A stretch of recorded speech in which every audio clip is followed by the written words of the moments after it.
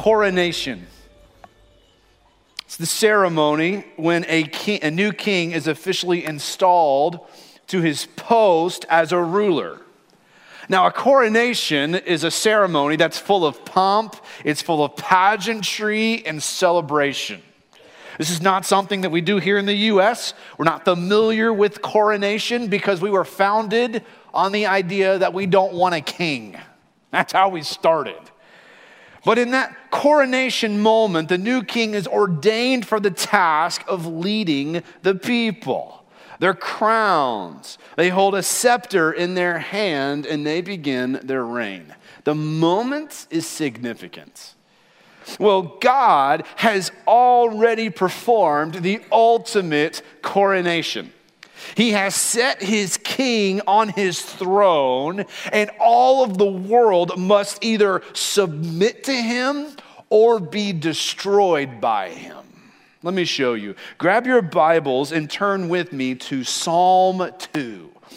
Psalm 2. We're going to be setting up camp there this morning. And as you're turning there, I do want to let you know that throughout the month of December, we are taking up the Lottie Moon Christmas offering. The Lottie Moon Christmas offering is an offering that Southern Baptist churches all across the United States, we gather our funds together, and 100% of what is given goes directly to the International Mission Board and sends missionaries to the field. Last year, I was in South Africa in Johannesburg, and I was in Cape Town, and I saw the work of our International Mission Board, where they're planting churches, they're baptizing new believers, the gospel is going forth. And so when you give to Lottie Moon, it's a great way to continue to advance the mission of the gospel all around the world. Now, we're going through a sermon series as a faith family leading up to Christmas, and it's entitled, The King Has Come. The last 2 weeks, we've looked at different Old Testament passages of Scripture and how they're pointing us to this king who would come on Christmas morn. 2 weeks ago, we looked at Isaiah 9:6, where there will be a child born to us, and the government will be upon his shoulders, and he will be called a Wonderful Counselor, Mighty God, Everlasting Father, Prince of Peace. I think my son just quoted it a whole lot better than I just did.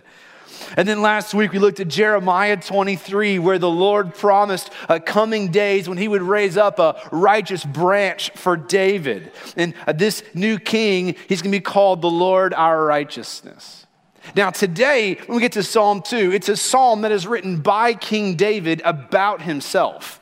But ultimately, this royal psalm is pointing us to the greater King David. What's interesting to me is that Psalm 2 is quoted 18 times in the New Testament, more than any other psalm.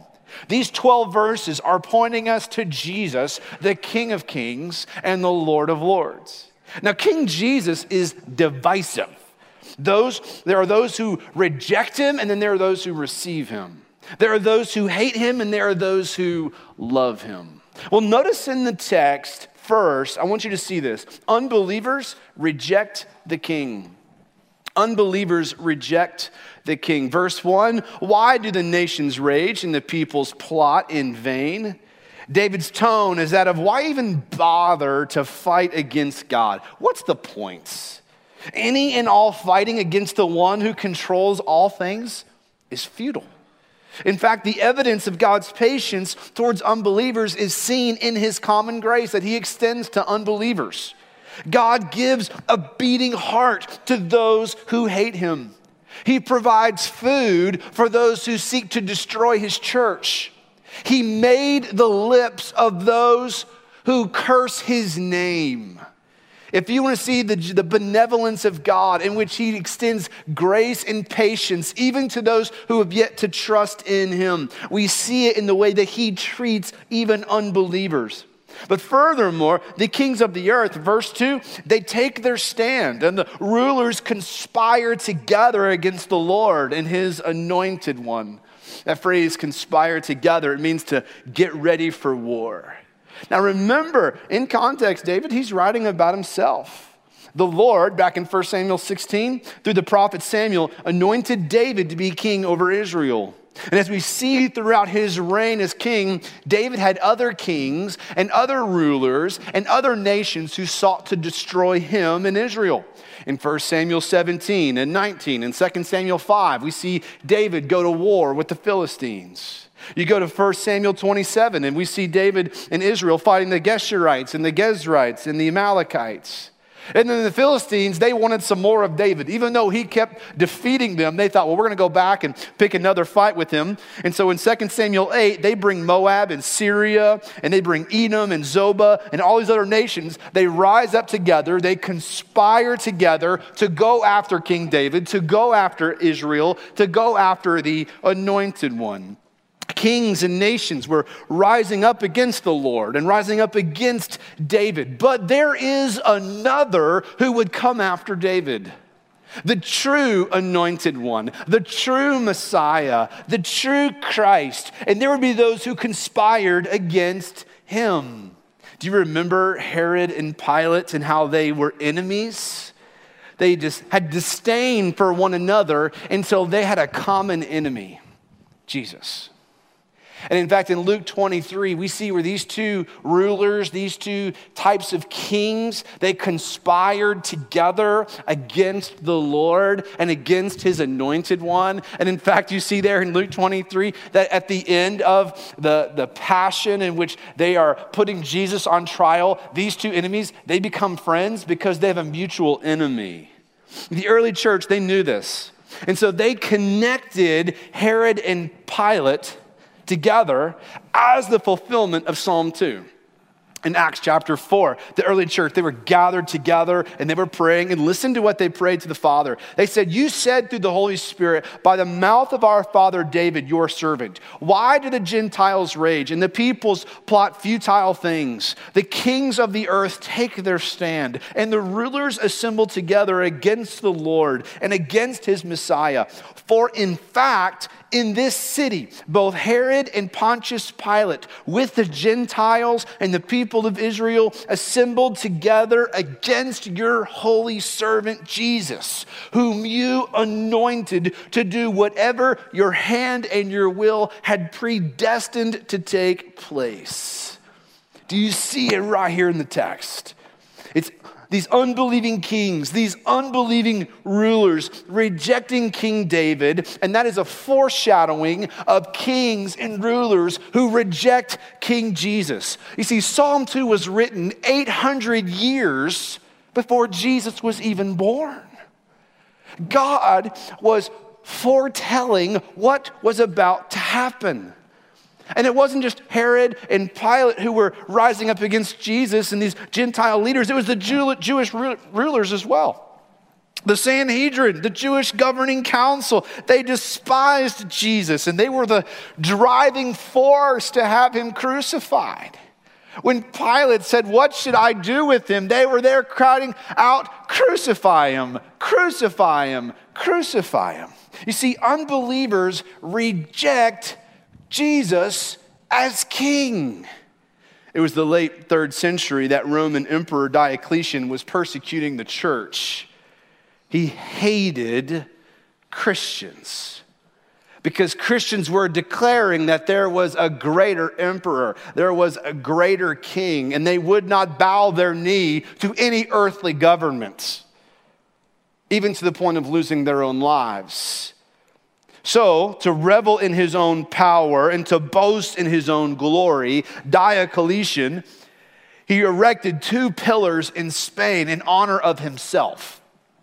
And one of them says this: for having extended the Roman Empire in the east and the west, and watch this, and for having extinguished the name of Christians who brought the republic to ruin.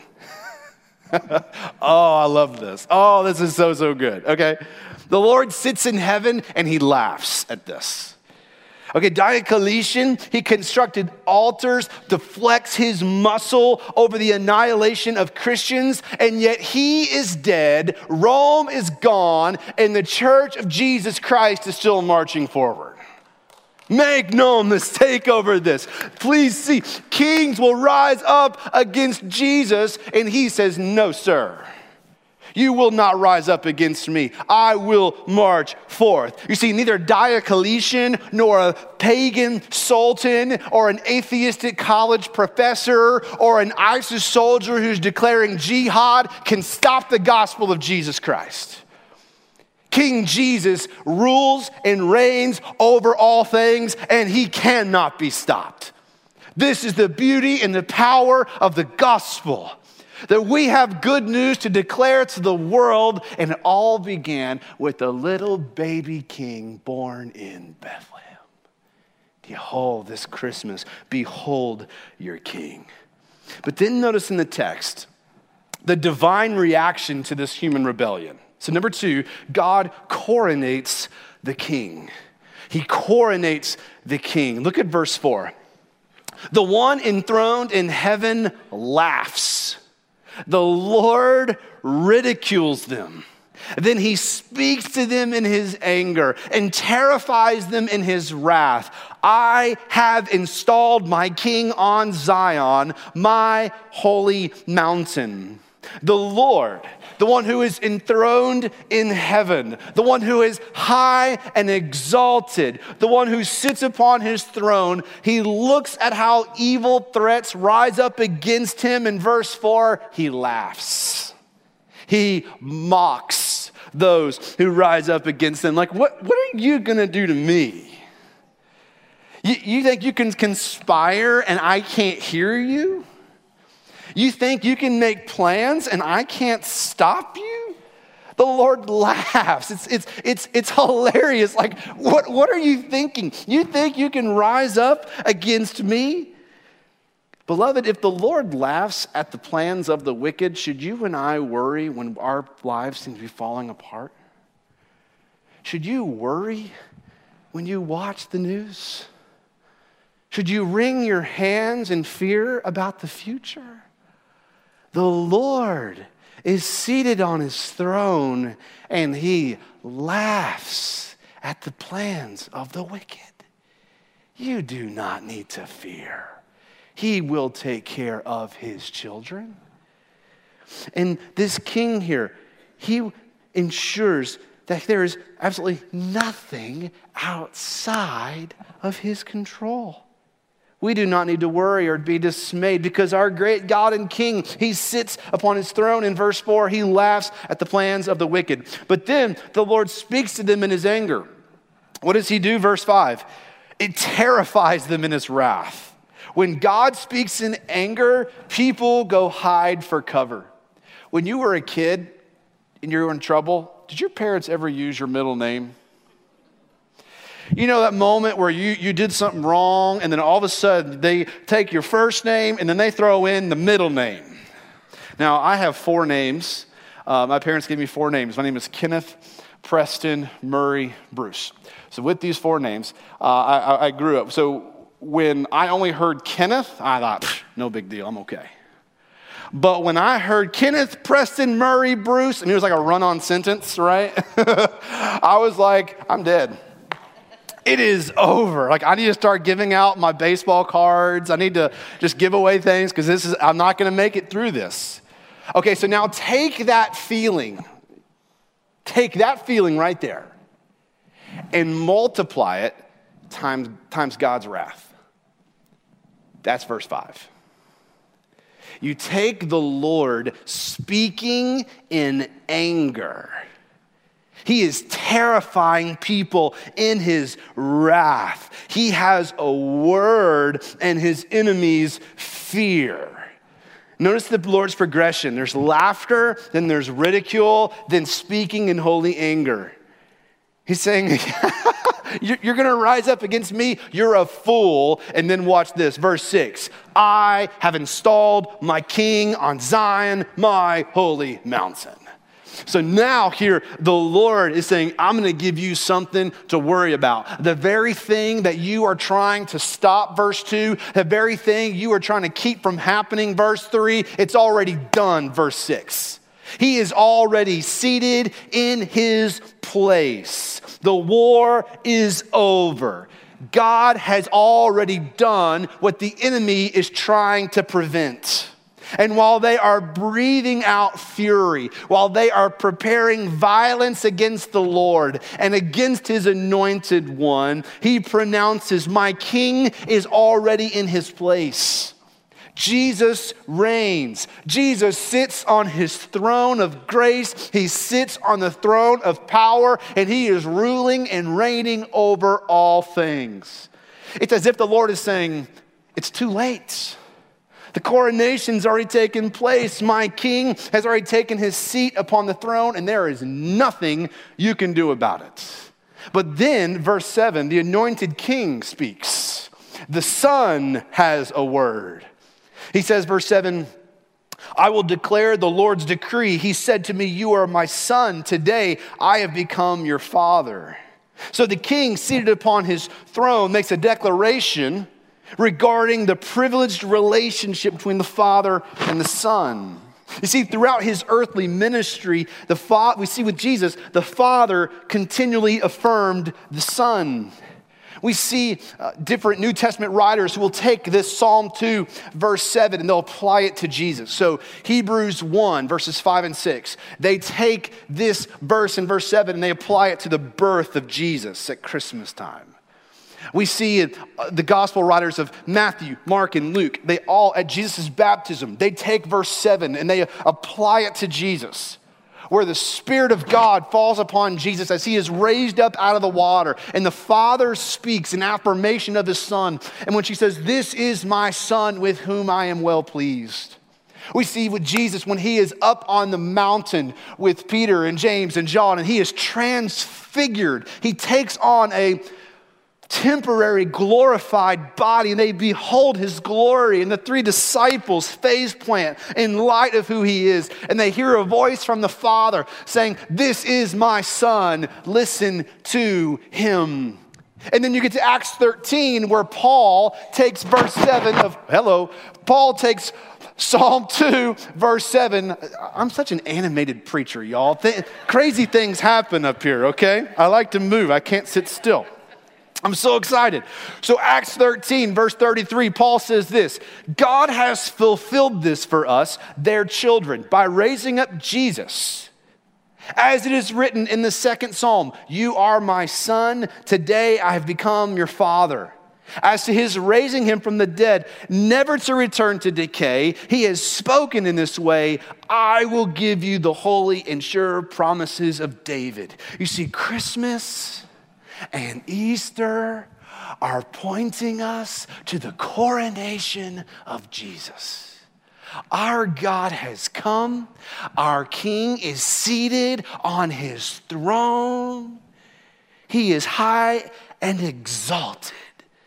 What an amazing king we have. And Revelation 7 tries to describe and says blessing and glory and wisdom and thanksgiving and honor and power and strength be to the one who sits on the throne forever and ever. So this Christmas, be amazed by this baby in the manger. Be overwhelmed with this mighty God who has come to take on flesh like you and I. Indeed, our King has come. But then notice verse 8. The Father makes a promise to his Son. He has a gift that he wants to give to his Son, a coronation gift. And it's the nations. All peoples from across planet Earth will come and bow before King Jesus. And for any who rise up against the true King of Israel, he will dash them to pieces on the last day. Now, I feel like as we're going through this series, we're kind of like fine jewelers, and we're holding up the most beautiful diamond. And we're looking at it from different perspectives, and we see new beauty and new truth, and we behold this wonderful item in our hands. And so as you and I are together beholding this king, we're looking at his authority, his kingly authority in different ways, different angles. Verse 9 is one that we are not familiar with. This is a verse that many people stay away from. They don't like this type of Jesus. They like the Jesus who is love, and he is. They like the Jesus that plays nice, but they don't like this right here, verse 9. You see, the iron rod is deserved and it's reserved for those who do not submit to the king's authority. You see, those who are his inheritance, you and I, those who believe the gospel, his kingly authority, he will not swing his iron rod at us. He will deal with us with gentleness and with grace. But for those who reject the gospel, there is coming a day, verse 9, in which the scepter in his hand, as the king of the world, he will swing it and he will dash his enemies to pieces. Before you and I look down our noses, though, on unbelievers, we got to remember that used to be us. Before you and I came to know Jesus, we were, Ephesians 2, objects of wrath. We were, Romans 5, enemies of God. We were, Colossians 1, we were separated from him and we deserved wrath. But then we heard the gospel. We heard about Christmas morning where God sent forth his son. And he grew up and lived the life that we couldn't live. And he died the death that we deserved. And he was buried, but he didn't stay dead. On the third day, he comes back to life. So anyone who turns from their sin and trusts in him will be saved from God's wrath. Because the good news of the gospel is that all of God's wrath was placed upon Jesus at the cross. So you and I, who are now hidden in Christ, we no longer have to absorb God's wrath. Jesus did it for us. This is the gospel that we have believed, and it has changed us. If you are in Christ, you have gone from rejecting the king to receiving the king. You are now one in which you say, he is my master. He is my Lord. He dictates my future. I now follow him. You see, before we know Christ, with pride in our hearts, we declare, I don't want a God telling me what to do. I want to live my own life. I want to go my own way. I don't want a king having authority over me. I don't want a God telling me what to do. I want to be my own God. It's a posture of all of our hearts before we know Jesus. But then you believe the gospel. You trust in Jesus. You see, the king holding the iron scepter has nail-pierced hands.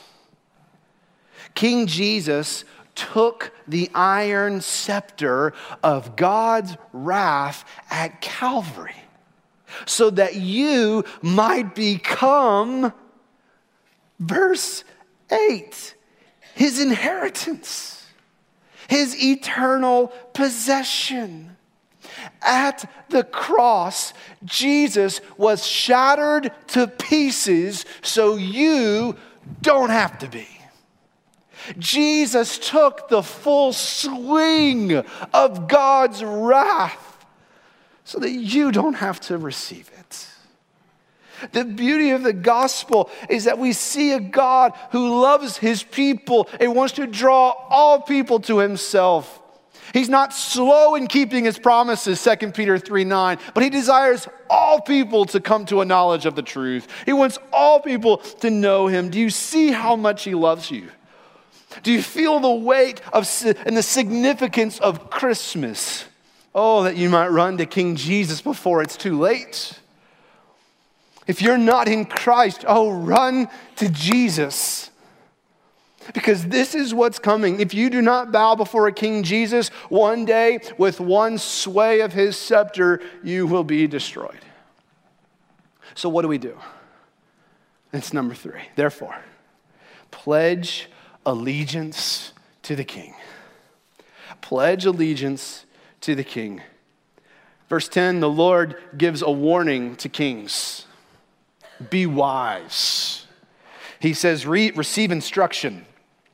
You judges of the earth, serve the Lord with reverential awe and rejoice with trembling. Watch this. Pay homage to the Son, verse 12. Some translations say kiss the Son. So what's our response to the exalted King of Kings? The call is to pledge allegiance to the King. So this Christmas, will you submit to the little baby king in a manger? Will you bow your knee to the greater King David, to the good shepherd born in Bethlehem? Will you pay homage? Will you kiss the Son, or will you reject him? If you choose to reject him, look at verse 12. He will be angry, and you will perish in your rebellion, for his anger may ignite at any moment. So how do you escape God's wrath? You kiss the Son. You trust in Jesus. You believe the gospel. You see, God is interested in a personal relationship with you. And so when you kiss the Son kisses you back. If you serve the Son serves you back. God is interested in you. He cares for you. He loves you, and he proves it on Christmas morning and on Good Friday and on Easter morning. We see the love of God displayed in his Son, but you must not wait until it's too late. If you do not know when your last breath will be, which is true for us, don't wait. Don't wait. Do not delay. Pledge allegiance to King Jesus. Open your heart. Trust in him. Believe the gospel. The truth of the text is this: kiss the Son and be saved, or reject the Son and be damned. That's the point of Psalm 2. In verse 12, it's believe in Jesus and flee from the wrath to come. Jesus says it like this in John 3:36. The one who believes in the Son has eternal life, but the one who rejects the Son will not see life. Instead, the wrath of God remains on him. Westwood, we feel the urgency of evangelism. You and I, we have family, we have friends, we have coworkers and neighbors who do not know Jesus. And we need to see them come to know Christ. We do not want them to be there to receive the iron scepter. We want them to believe the gospel. And God has strategically placed you and I in our communities, on our ball teams, in our workplaces as missionaries. All of us looking to impact our world for Jesus. And God has placed you in your area of influence to point people to Jesus. And this is the impact point. It's this Christmas, invite your friends and family to trust King Jesus. We're going to be gathered around Christmas trees and opening presents and eating food and having fun. This is a sweet time, but let's not forget the opportunity to point people to Jesus. Because apart from him, it looks really, really bad. So here we are, faith family. You have this king who's high and exalted, seated on his throne. The question is, have you believed? Have you trusted in Christ? Have you surrendered your life to him? When Christy and I first got married, I got a job as a bank teller. I was going to seminary. I was working at a church as an intern in youth ministry, and I was working as a bank teller trying to make ends meet for our new family. And one day, a man walked in with a mask, and he handed an envelope on the counter and said, "Fill it up." So I grabbed the envelope, I fill it up with money, and I slide it back to him. I did this. Hands up. Surrender. I was communicating to this robber, you have control of my life. You dictate my future. Well, the call to come to Christ is this. You throw your hands up and say, I'm not fighting anymore. I'm not holding on to my past. I'm letting go of everything. I'm not a threat to you. I'm submitting my life to you. But the one that you're submitting your life to is not someone who's out to hurt you. He's out to save you. And this Christmas, you can truly come to know that baby personally by surrendering your life to him, because your King has come for you.